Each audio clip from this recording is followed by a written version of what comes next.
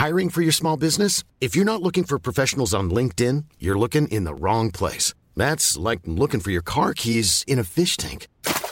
LinkedIn helps you hire professionals you can't find anywhere else, even those who aren't actively searching for a new job but might be open to the perfect role. In a given month, over 70% of LinkedIn users don't even visit other leading job sites. So start looking in the right place. With LinkedIn, you can hire professionals like a professional. Post your free job on linkedin.com/people today.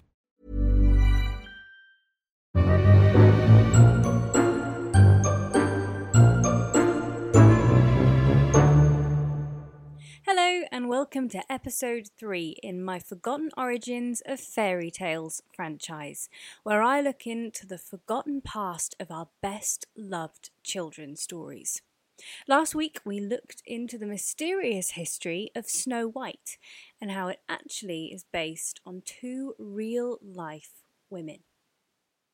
But this week it's the turn of a really dark fairy tale. I mean, honestly, how Disney managed to turn this into a beautifully innocent love story is beyond me, because as a girl who grew up loving this film, it was quite disturbing to find out where it actually comes from. So this week we're discussing The Little Mermaid. So first of all, a little bit of background on the story, a little bit of history. So it was actually written by Danish author Hans Christian Andersen in 1837. So unlike Cinderella and Snow White, it doesn't have that long, rich backstory, and it doesn't have a lot of different versions. But the original differs so much from the version that we know today, I thought it had to be worth mentioning. So I'm assuming we all know the Disney version. So let's take a look at Andersen's. According to the Danish author, the Little Mermaid lived in an underwater kingdom with her widowed father and 5 older sisters.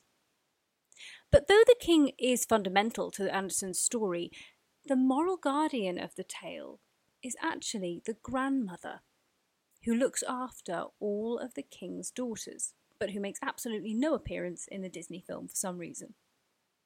Now, when a mermaid turns 15, she's permitted to swim to the surface for the first time to catch a glimpse of the world above.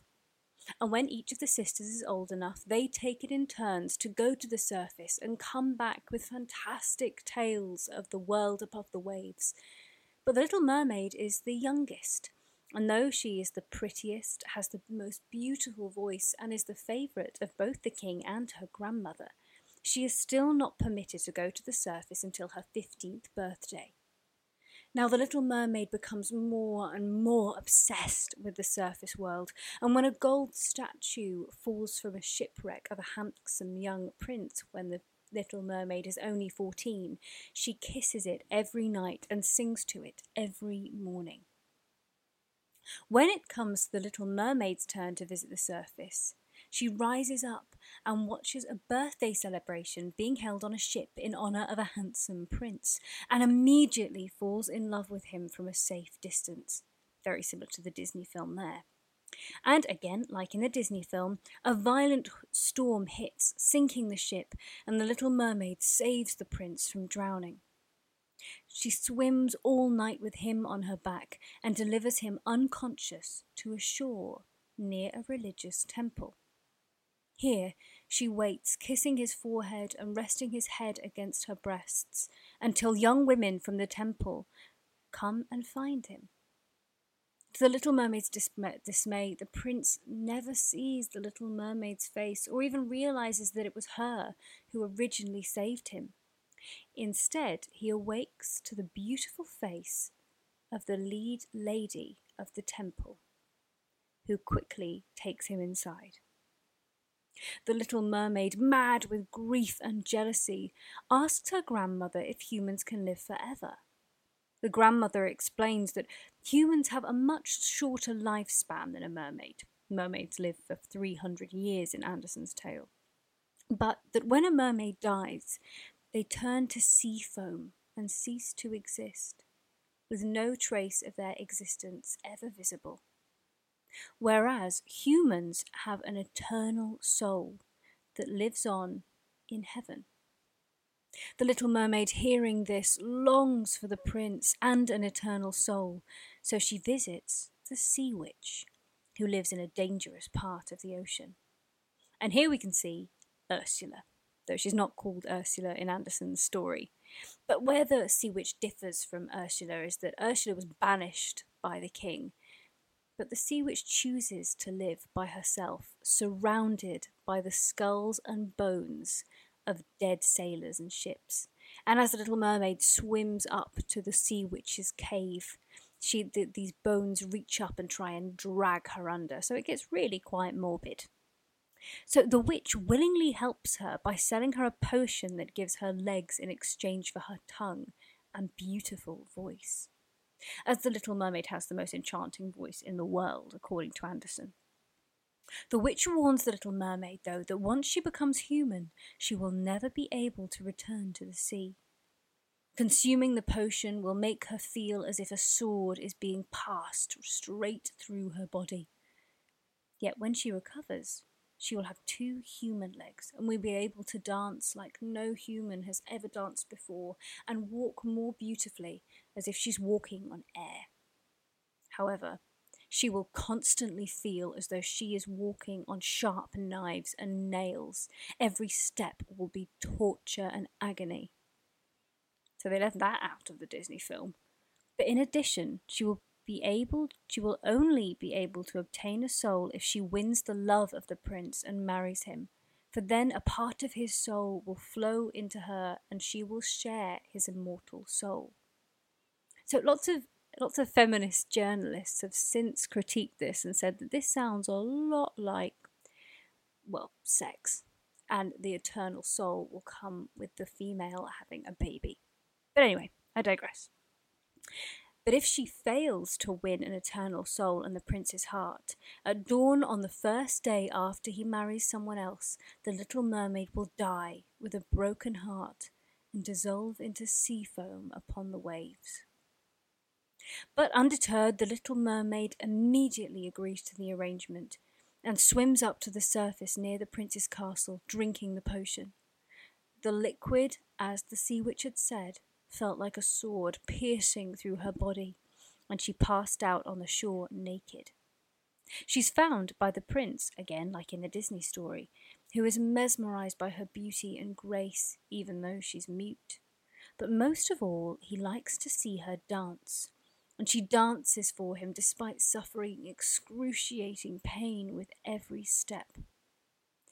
Now, here is one serious difference between the Disney version and Andersen's original tale. Whereas in the film, the Little Mermaid is treated like a princess and like a guest in the prince's house, in Andersen's version, she is brought in as a slave to serve him. And soon she became his favourite slave and companion, accompanying him on many outings, but he doesn't fall in love with her and makes her sleep on a pillow outside of his bedroom. When the prince's parents encouraged their son to marry the neighbouring princess in an arranged marriage, the prince tells the Little Mermaid he will not because he doesn't love the princess. He goes on to say that he could only love the young woman from the temple who he believed rescued him.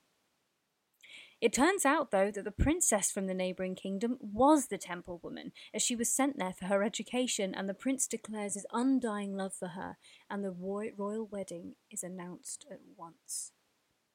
The prince and princess celebrate their new marriage on a wedding ship. Again, this is in the Disney film, and the Little Mermaid's heart breaks. She thinks of all that she sacrificed and all the pain that she endured for her prince.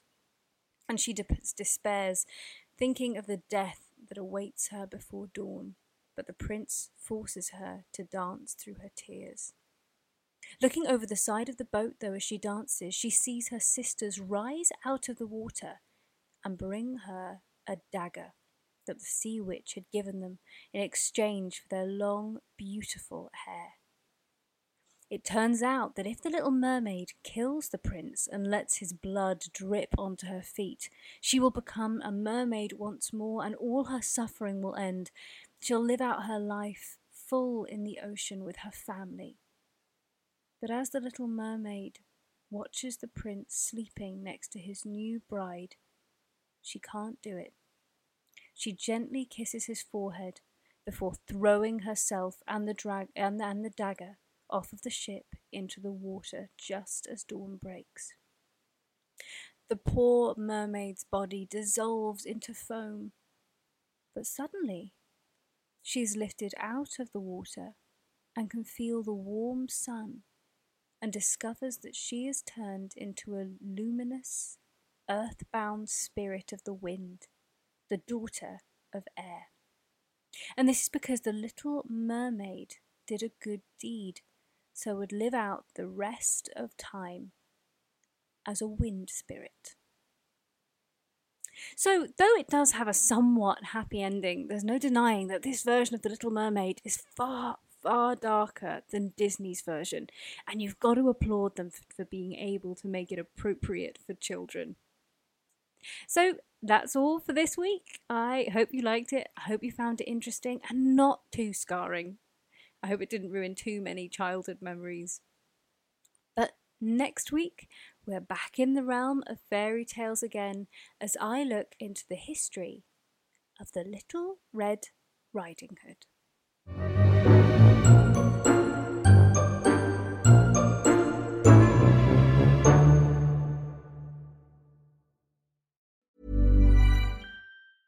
Even when we're on a budget, we still deserve nice things. Quince is a place to scoop up stunning high-end goods for 50 to 80% less than similar brands. They have buttery soft cashmere sweaters starting at $50, luxurious Italian leather bags, and so much more.